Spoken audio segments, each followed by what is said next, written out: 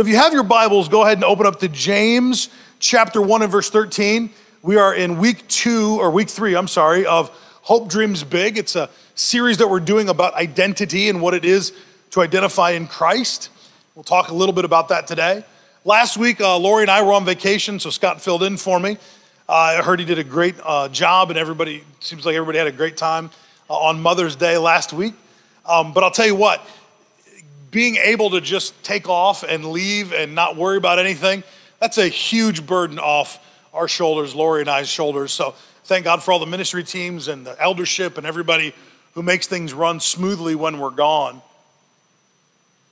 So if you have your Bibles, hopefully you've opened to James chapter 1 and verse 13. And I will say this, that the Bible calls us to live a life of an overcomer.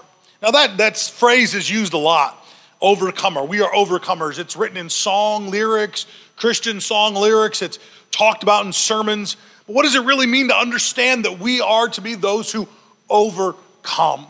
Well, we have a reference to scripture that we're going through as part of our series in Psalms. And it says that, what is man that you're mindful of him? That you've crowned him with glory and honor, or dignity and worth, would be a better translation of those words. That you set him to rule over the works of your hands. You put everything under his feet. That you've made him a little lower. In one place it says than yourself, and in another place where the scriptures reference, it says you've made him a little lower than angelic beings. It's the Hebrew phrase, B'nai Elohim, which is the God counsel, that God literally made us a little bit lower than those who orchestrate the affairs of eternity. The three-part Godhead that we serve, the Father, Son, Holy Spirit, and the archangels who are part of that conversation, we are made just a little lower than they are. That we have a sense of dignity and worth in how we are crafted and created. So why then do we come up with all kinds of false notions in theology? We come up with crazy ideas in theology that diminish our sense of value, our sense of dignity and worth. And one of them we're going to talk about this morning, we're going to hit, and we'll move on, is this idea that somehow God is torturing you to teach you. That somehow all of the negative things that happen in your life, God has placed there to build up your character. And if you'll just give in to the process, brother, God will grow you, mature you in his grace, that you'll be a better person, that the moment that you give in to this torturous event in your life, God will mature you into who you're supposed to be. In fact, we hear crazy things like this when someone loses a job. Well, God's just putting me through the ringer to teach me something. Someone will get diagnosed with a very severe illness or serious illness, and will say things, well, his ways are above our ways, and I'm sure he's going to teach you something out of it. A few years ago, many of you know that I tore both tricep tendons off my arms, and I was in traction for months. Total traction. I couldn't move my arms for months. I had question after question after question. Why did God do this to you, brother? What's he trying to teach you? Patience? A different set of skills of reliance that you rely on him? I'm thinking, you idiots, God didn't do this to me. I did this to me. I got underneath some weight that I was way too sure of, because in my younger years, I could lift a weight easily. I got underneath this weight as I'm getting a little older, maybe a little more frail, a little more brittle, and tore the tendons off my arms. That's what happened. I had tendonitis so bad leading up to that in my arms that the burning pain in my elbows would literally wake me up at night, but I ignored it as no pain, no gain. Yeah, that's stupid. God didn't do that. I did that to me. Yet we ascribe at times moments in life where we go through hardship and we say stupid things like, well, God must be teaching me something. James chapter 1 and verse 13. God is not torturing you to teach you. That's what I want you to emphasize here. It says this, let no one say that when they're being tempted. That word tempted, if we look at the original word there, it breaks out into three different words. Tempted, tested, tried. They're used interchangeably. Let no one say when he is tempted, tested, or tried, that I'm being tempted, tested, tried by God. For God cannot test, tempt, try by evil or by evil means. He himself does not test, tempt, try anyone. So why do we say dumb things in our theological makeup, in our way of understanding God? Why do we say dumb things when hardships come? Why do we say things like, well, I'm going through the ringer, so God must be teaching me something? Many of you have heard this example that I give of my sons. My sons, as they get older, they're going to learn hardship. They're going to learn struggle. They're gonna learn what it is to walk through life with difficulty. Now, as a good dad, I could take one of my sons, the 3-year-old, soon to be 4-year-old, I could take him aside, grab Noble's little arm, and snap it over my knee. And you cringe when I say that. And say, well, God, you know, little boy, you've got to learn hardship. So I'm gonna snap that little arm and I'm gonna teach you what it is to live in hardship, to live in pain. We'll get it fixed, we'll get it set. You'll be a better man for it. In fact, where it broke, that bone will actually grow stronger together and you'll be stronger. And as an adult man, as an adult person, you know that if I broke my son's arm, you should call Child Protective Services, have me arrested. Yet we ascribe the same abusive behavior to God. Something negative happens in our life and we go, well, he's torturing me to teach me. No, the Bible says in James chapter 1 and verse 13, he doesn't test, tempt, or try anyone by evil means. And then we make up other theological lines. We say, well, his ways are above our ways. Well, are we sure of that in totality? In Isaiah chapter 5 and verse 20. See, we understand much more about God and God's character than we really let on. His ways are above ways, and we don't necessarily think like God thinks. Yet in Isaiah chapter 5 and verse 20, it says this, how terrible, how terrible it would be for those who call evil good and good evil, who substitute darkness for light and light for darkness, who substitute what is bitter for what is sweet and for what is sweet for what is bitter. The Bible's literally saying you understand the difference between good and evil. You understand what is right and proper, what is good, what is to be called good, what is to be called holy. Don't turn it around and for your lack of better statements or better words, start to call something that God and we all know is evil is good. In that same sense, you all know it's wrong and evil for an adult man to take a 4-year-old and break his arm on purpose. Everyone knows that's wrong and evil. Yet we assign that same characteristic, that same quality to God, and we say that he's teaching us something. That does not shine through to the idea that you and I are created with a sense of dignity and worth. That you and I are created with a sense of value. That when we look to the heavens and we look at the night sky and we see the stars as they hang in their sockets, that we wonder to God, what is man that you would even have a thought towards him? Yet not that you have a thought towards him, but that you've crafted us with a sense of dignity and honor, a sense of value. See, you and I, by nature, we are pleasure-seeking people. My wife and I went on vacation because we were seeking pleasure, to get away from the weather of the Midwest, to find the warm sun and the sand in our feet, to lay on the beach and listen to the sound of the waves. Man, we were seeking moments of pleasure. We went out to eat while we were on vacation, seeking moments of pleasure as we stuffed food in our faces and just loved every minute of eating those fried oysters. Man, I can feel it right now. I can smell it. If you like oysters, I love them raw. I don't care how you bring them to me. I love oysters. I love that seafood. Lori's all about the shrimp and the crawfish and all the shellfish, and I'm allergic, so I can't have that. But I think for 4 meals in a row, my boys ate shrimp, or 4 evenings in a row. They just love that seafood because we're seeking pleasure. But when we think that God is the arbiter of pain and not pleasure, that when we look to him, we look to his hand as not a hand to help, but a hand to hurt. And we start to build a wall in our life of how we can confidently connect with God. Trials are tools of the enemy that are used for us to yield to him a sense of dignity and worth, that we would give over to him a sense of lordship. And many of us do it and then ascribe that lordship. We ascribe that lordship in the process, that demanding moment, that moment where hardship comes, we ascribe a sense of lordship, that it is over us, that it runs us, and that it runs our life. That these hardship moments aren't trials to overcome, but they become trials to settle into and live in. And many of us get caught in that moment. Sickness and poverty, broken relationships, areas of our life where we've, settled into a sense of brokenness. We are meant to overcome every single trial that's put in front of us. Genesis chapter 1 and verse 26, if you have your Bibles, go ahead and turn there. But God is immensely serious about us living a life of an overcomer. We're gonna hit Revelation here in a second. In fact, if you have your Bibles, go to the first book of the Bible in Genesis, chapter 1, verse 26, then go all the way to the end of the book, Revelations chapter 2 and verse 7.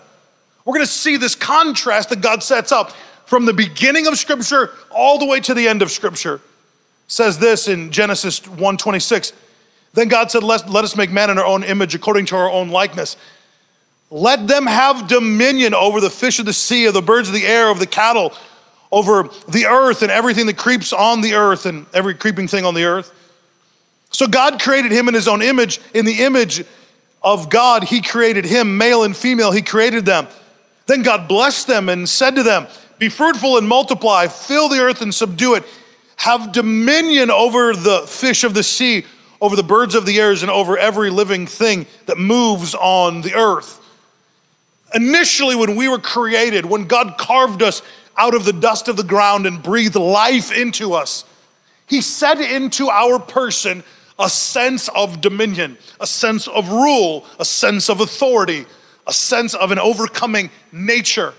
And if we skip forward through biblical history, we learn that man lost that sense of authority. He lost that sense of dominion. He lost that sense of dignity and worth the moment he sided with God's arch enemy. The moment Adam and Eve sinned, that sense of dignity and worth was pulled away from them to the point that they felt such shame that they started to cover themselves with fig leaves, as if God can't see through the mess that they've made. They were hoping that these man-made fig leaves would set a barrier and that God wouldn't see them as they were. God was ready to exchange their mess up. God was ready to exchange their failure for his glory. Yet in that moment, they decided to craft an out that was built by human hands. And all throughout biblical history, we see man trying to craft an out, a way out of dealing with shame, of dealing with loss, a way out of dealing with our own imperfections. Yet the only way that we know that we can truly override that is through the cross. We come to Jesus as being that ultimate payment for our sin, for our mess ups, for our issues. We come to Jesus being that ultimate payment, and then we have a responsibility to either live in the old dead life that's always trying to find a way to cover ourselves, to cover up the issues of life, to cover up the stuff we deal with, to cover up our shame and our guilt, or we lay it at the cross. If we lay it at the cross, the Bible says at that moment we become overcomers. In fact, to such a degree that in Revelation chapter 2 and verse 7, he says this, to whom overcomes, I will give the right to eat of the tree of life. That's that tree that they first disobeyed God with. He said, don't eat of that one piece of fruit. They ate of it, they disobeyed God, they sinned, and in sinning, shame came in. So to reset the bar, he says, if you live in me, and if you live in Christ, if you experience this life of an overcomer, re-identifying yourself with dignity and worth, in that moment, I will give you the right to eat of that forever fruit, meaning that we can be in the right station with God forever. And then in Revelation chapter 2 and verse 11, he says, he who overcomes will not be hurt at all by the second death. Meaning that this body will decay and fall away, but if you put your trust in Christ, that when this life is over and you have a chance to spend eternity, heaven or hell, that you won't experience that second death, that secondary or tertiary idea of death, that you will come up to his level. You will live with God in eternity and forever, but that's for those who overcome. In Revelation chapter 2 and verse 17, he says, to him who overcomes, I will give him even the hidden manna. That there is God is withholding at times something for us individually, that he's holding it back for us here and now, that he could deposit in our heart that special revelation, that special connection, that moment where you feel the impasse of heaven meeting earth and God shows himself in a real term in your life. And then in Revelation chapter 2 and 26, to him who overcomes, I will give authority over the nations. Revelation chapter 3 and verse 5, to him who overcomes, like them, he will be dressed in white. In Revelation chapter 3 and verse 12, to him who overcomes, I will make him a pillar in the temple of God. Revelation chapter 3 and 21, to him who overcomes, I will give the right to sit with me on my throne, just as I overcame and sat down with my Father on his throne. This is Jesus bringing it back full circle. He's saying, if you will allow yourself to let go of your old, dead life, learn to re-identify in me, you will be an overcomer. And these blessings, these promises, the total of Scripture, the promises of the total of Scripture will be at our beck and call if we will learn how to live in this new space that he's carved for us. God created us to overcome in every area of life. He made you to have dominion. Yet the church at times criticizes people when they exercise dominion, when they exercise rule and authority and reign here on planet Earth. Many times the church as a whole, not just this church, we start to criticize. Someone gets a lot of money in the congregation. Maybe they have a business that goes really well for them, and they start to amass a lot of wealth. The church sometimes are the first folks to start to criticize. Well, they couldn't have got it honest. Can't imagine who he messed over to get that kind of money.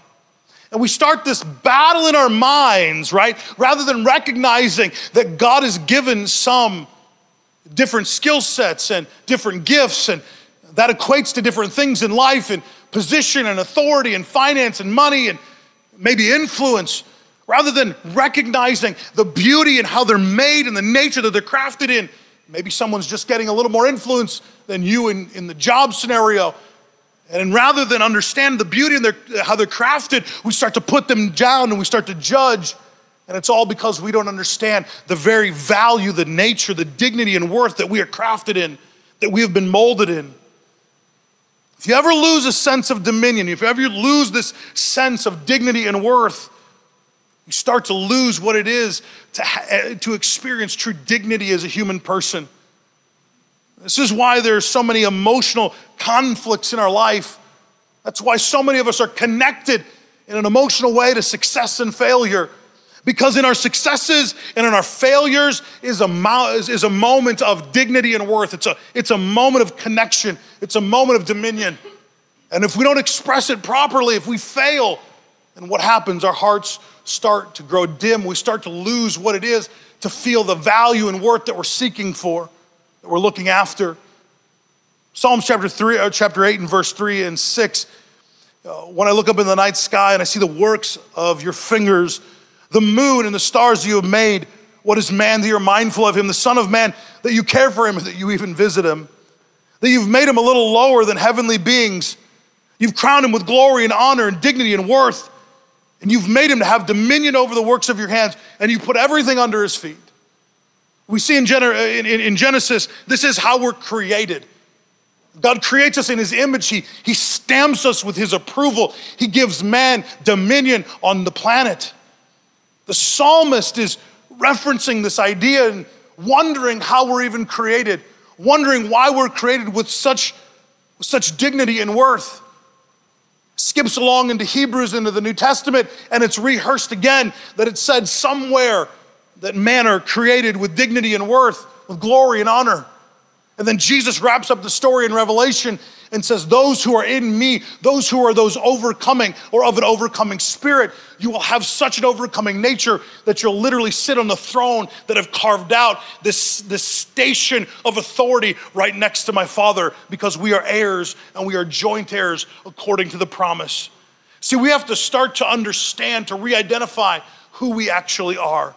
The reason our hope has the position to even dream big, the reason we have a hope in Christ that can dream big is because we know who we are. You are called to be an overcomer in every area of life because it's part of your spiritual DNA. Your spiritual DNA is cut in such a way that you are not left to your own devices, that you're not left to hope and to wonder and wish that it'll work out, that you're not left without hope and help, that you're not left to yourself. Your spiritual DNA is crafted in such a way that God has set in you everything that you need to be an overcomer. This idea of expressing a level of authority, expressing a level of dominion, it's all about knowing our position, who we are and how we're seated, who we are and who we're connected with, who we are and where we're at in the totem pole of life. Luke chapter 10 and verse 17, if you have your Bibles, go ahead and turn there. It's a very important portion of scripture in expressing our understanding of who we are and how we've been crafted and how God sees us. Luke chapter 10 and verse 17, it says, there were 72 returned with joy and said, Lord, even the demons submit to us in your name. And this is Jesus. He replied back to them, I saw Satan fall like lightning from heaven. I've given you authority to trample on snakes and scorpions, to overcome all the powers of the enemy. Nothing will harm you. However, do not rejoice that the spirits submit to you, but rejoice that your names are written in heaven. He's talking to a group of people like us who he'd been pouring into and talking about their newly crafted identity. He's talking to a group of people who he had been pumping up and just giving them insights into this life in the kingdom. And they go out on a missionary journey and they're challenged to live out the scripture, to live out the teachings of Jesus, to live out this thing called Christianity. And they find a place where literally the demons themselves, these imps of hell, literally have to obey. They're subject to the name of Christ. And they're astonished. These men are just floored. They're flabbergasted by the idea that a demon, a spirit, an evil spirit would respond to the name of Jesus. And Jesus looks at him like, you don't even understand what you're seeing. I saw fall from heaven like lightning, Satan. Satan is just a generic term. Sometimes it's a real specific term, but other times it's very generic. In this context, it's more generic. Adversary, the adversary of God, the adversary of anything good, the adversary of the promises of God. I saw every obstacle. I saw every mountain. I saw every wall. I saw every speed bump in your life fall like lightning from heaven to earth. And then he says, I've given you the authority to trample over serpents and scorpions.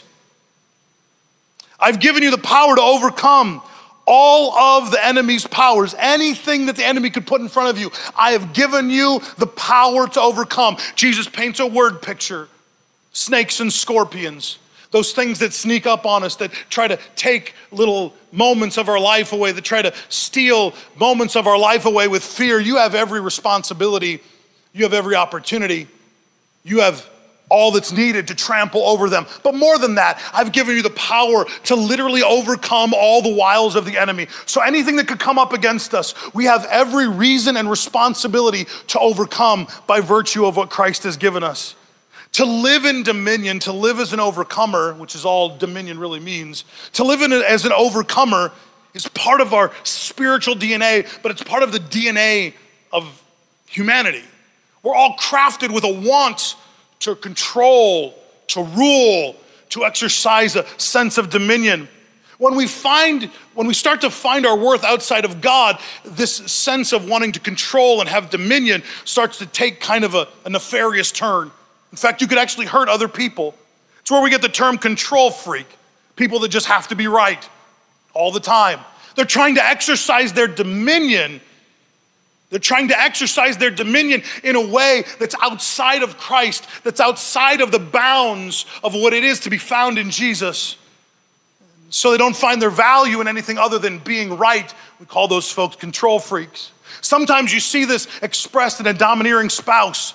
A spouse that tells their significant other, you will dress this way, you'll look like this, you better do this way, you better do this that way. I better have the house clean when I get home. I hope you have the meal on the counter for me. They don't see in that person the value, the dignity and worth that's given to them by Christ. All they want to do is express a sense of dominion over someone, and they've chosen their spouse to pick out. But this sense of dominion, when it's off kilter, when it's focused on the wrong thing, it can also come out in our parenting.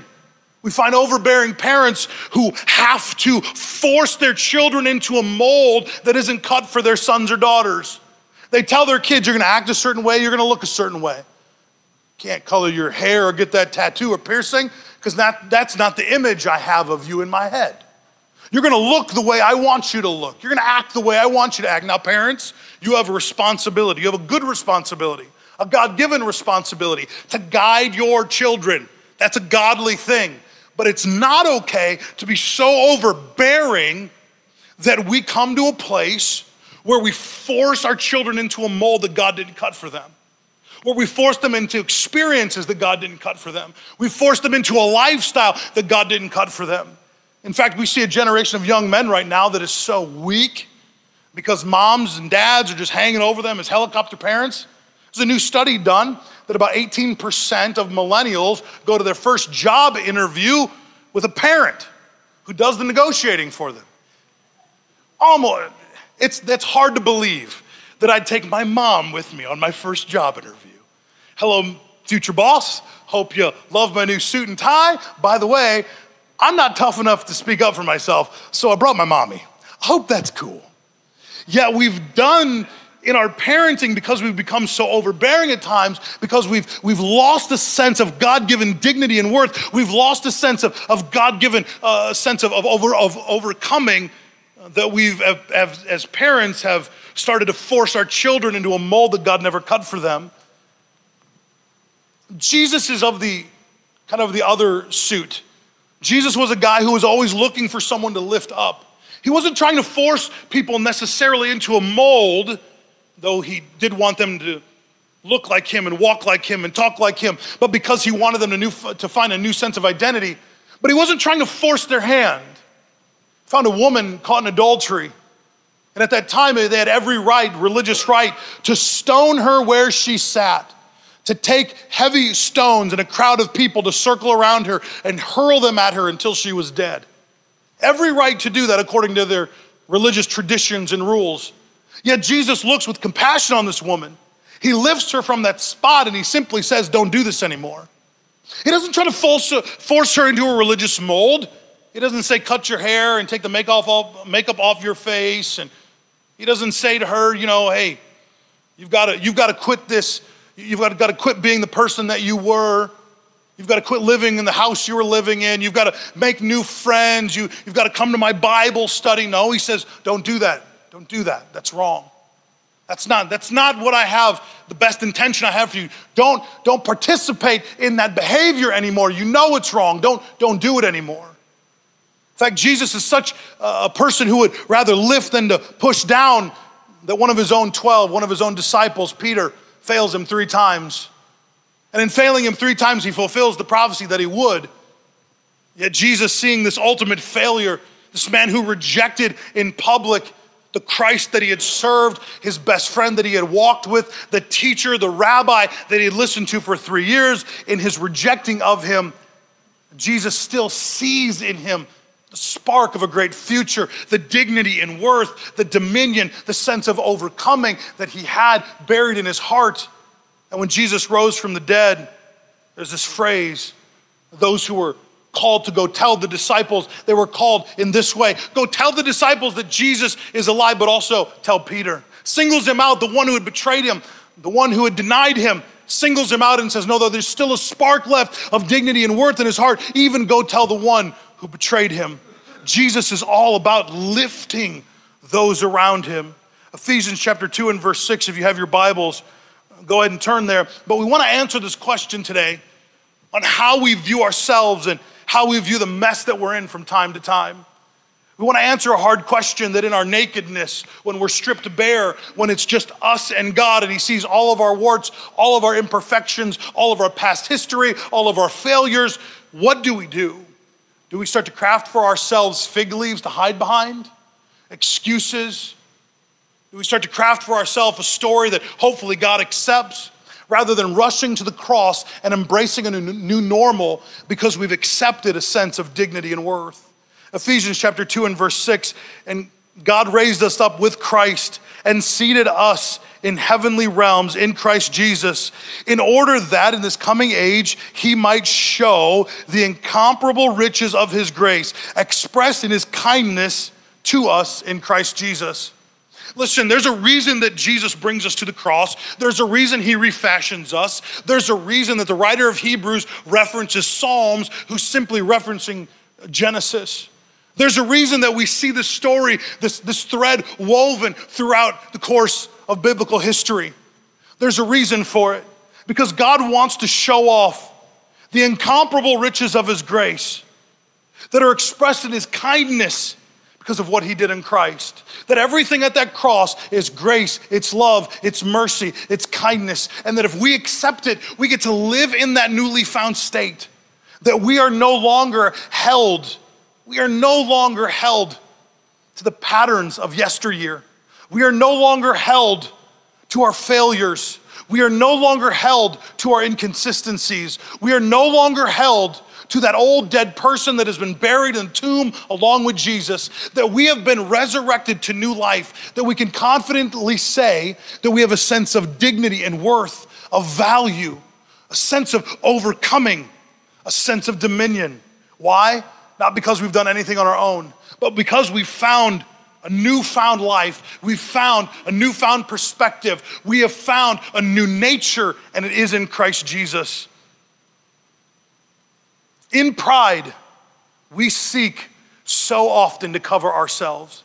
In pride, we seek so often to fashion for ourselves a covering for others and for God. God, don't look at me. Don't look at me fully for who I am. And I have to create a facade. Don't look at me. I can't have the public see me for who I am. But in grace, grace demands that we submit to this outrageous and even scandalous gift that God gives us. That he erases our past and all of the sin that befell our life and all the payment that is just and is due. He erases it with the cross. He erases it with the gift that we see that Jesus gave on the cross. And he says, you can find a new sense of being. You can find a new sense of dignity and worth. Colossians chapter 1 and verse 26, it says the mystery that has been kept hidden from ages and generations, but is now disclosed to the saints. To them, God has chosen to make known among the Gentiles the glorious riches of this mystery, which is Christ in you, the hope of glory. That if we are to have any hope at all that we are to overcome, if we are to have any hope at all that we are to be those who reign in dominion here on planet Earth, if we are to have any hope at all that we are those who have a newfound sense of dignity and worth, that we have a newfound sense, a right station, that we are found in Christ, is because we are wrapped in Jesus. That we are wrapped in him, that we are found in him, as it says in here in Colossians in chapter 1. That there's a hope that we are someday to be glorified fully, to put on our new nature when we find heaven as our home. But until that time, we put on the very characteristic, the nature of Christ as he wraps himself around us. What does this look like in kind of a modern day setting? We have to understand this perspective that when God looks down through time and space, when God looks down from eternity, when he looks at your life, the first thing he sees is not your mess ups, your screw ups, it's not your past. The first thing he sees for those of us that are in Christ Jesus is his son, Jesus. If he's to turn his back on you, he has to turn his back on his son. If he is to overlook you, he has to overlook his son. That when he looks down through eternity and time and space, that he has to see your life through the prism of Jesus. This is why we are worthy. This is why we have a sense of worth. This is why we have a sense of value. This is why we can confidently say I'm an overcomer. This is why we can confidently take our station of dominion and rule and reign here in this life. Not because we're good enough, not because you've studied enough scripture, not because you prayed enough last week, not because you gave enough in the offering, but because you are found wrapped in Jesus. The hardest thing in Christianity is to allow ourselves day by day, minute by minute, second by second, to identify as in Christ. It is one of the most difficult things that we can do, to shed the old dead life, to say that is not me anymore. That is a dead man who is buried in a grave that is sealed up and that is confiscated away forever.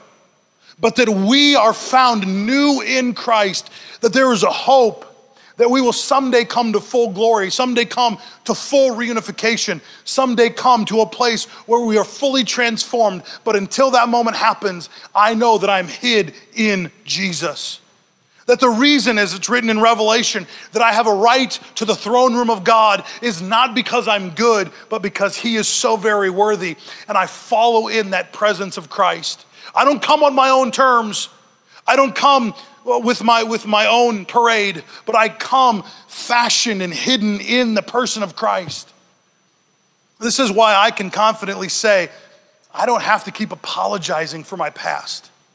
I don't have to keep apologizing for who I was, for the mistakes I've made. I don't have to keep apologizing for all the times I've missed it. Because once I let go and he forgives, I am now found in Christ. Once I come to Jesus and ask for forgiveness and he washes that away, I am now found in Christ. And when God looks through time, space, and history, when he looks through eternity, he does not see my inconsistencies. He does not see my faults and my failures. He sees Jesus first. And in that, I am given a sense of glory and honor or dignity and worth. In Christ, this is the hope that we have. We have no other hope outside of Jesus. In my own self, I'm not good enough.